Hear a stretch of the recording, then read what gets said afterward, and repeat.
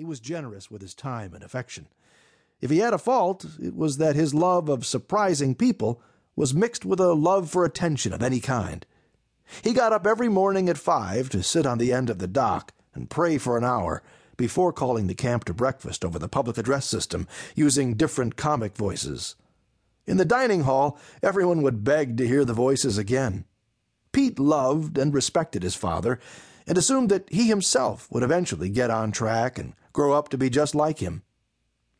Pete didn't befriend kids at camp the way his father did, not even the ones who came back summer after summer. He tended to hang back and observe during capture the flag and bucketball and the counselor hunt. He spent a lot of time sailing the old lasers, cruising the edges of the afternoon sailing lessons. He'd show off a little now and then. "Watch salt," the instructors would shout at their students. "There's a real rolling tack."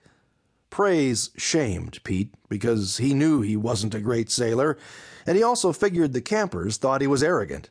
In fact, he was shy. His father's charisma made his shyness more painful.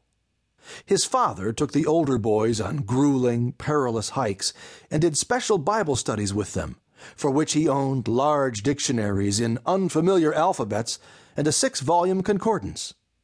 Every summer, the older boys were a little gang, and he was their godfather. This year's group wanted matching tattoos. At meals, girls and younger boys would gather around their table, and they'd tell how one of them had almost died rock climbing, and how another had saved his life. The one called Mike told Pete in a serious voice after dinner that his dad was the greatest human he'd ever met. They had just come back from a 3-night survival trip.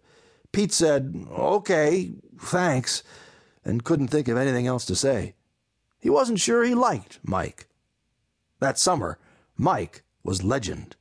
When he was 6, his father had been killed on a fishing boat in Alaska. His mom had forbidden him to see the grave, and Mike would sneak out and go anyway, all the time, even though it made her scream. His friends spread the story around. "His dad left them right before he was killed," explained Brian, the friend who had brought Mike to camp, "and his mom still hates his dad, but Mike's not bitter like her." Brian's family had paid Mike's way to camp. On the back of Mike's wrist was a bird-shaped scar. He told his table about it one night at dinner, and the story was all over camp before fireside. Pete heard it firsthand, since he sat at Mike's table whenever he could. "I was playing with a knife my dad left me," Mike said. "Just before Mom went to bed, she said, 'Mike, don't do anything stupid with that.' So I did it, over the kitchen sink." The other kids leaned close, one forgetting the fork that hung in his mouth, and Mike told about carving the wings. It was a good bird, realistic looking, a hawk or an eagle in flight. The healed skin was white and shiny as teeth. "How come a stupid bird?"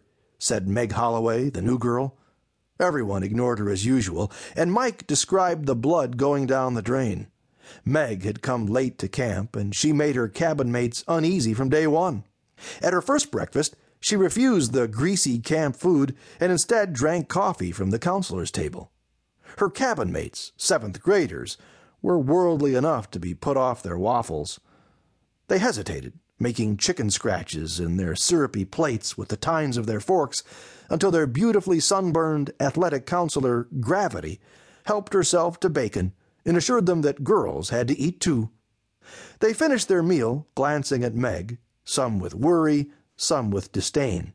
At the far end of the table, Pete didn't eat a thing. He was sure that if he had, Meg would have thought less of him. He felt solidarity with her in fasting, and he wondered whether she had noticed.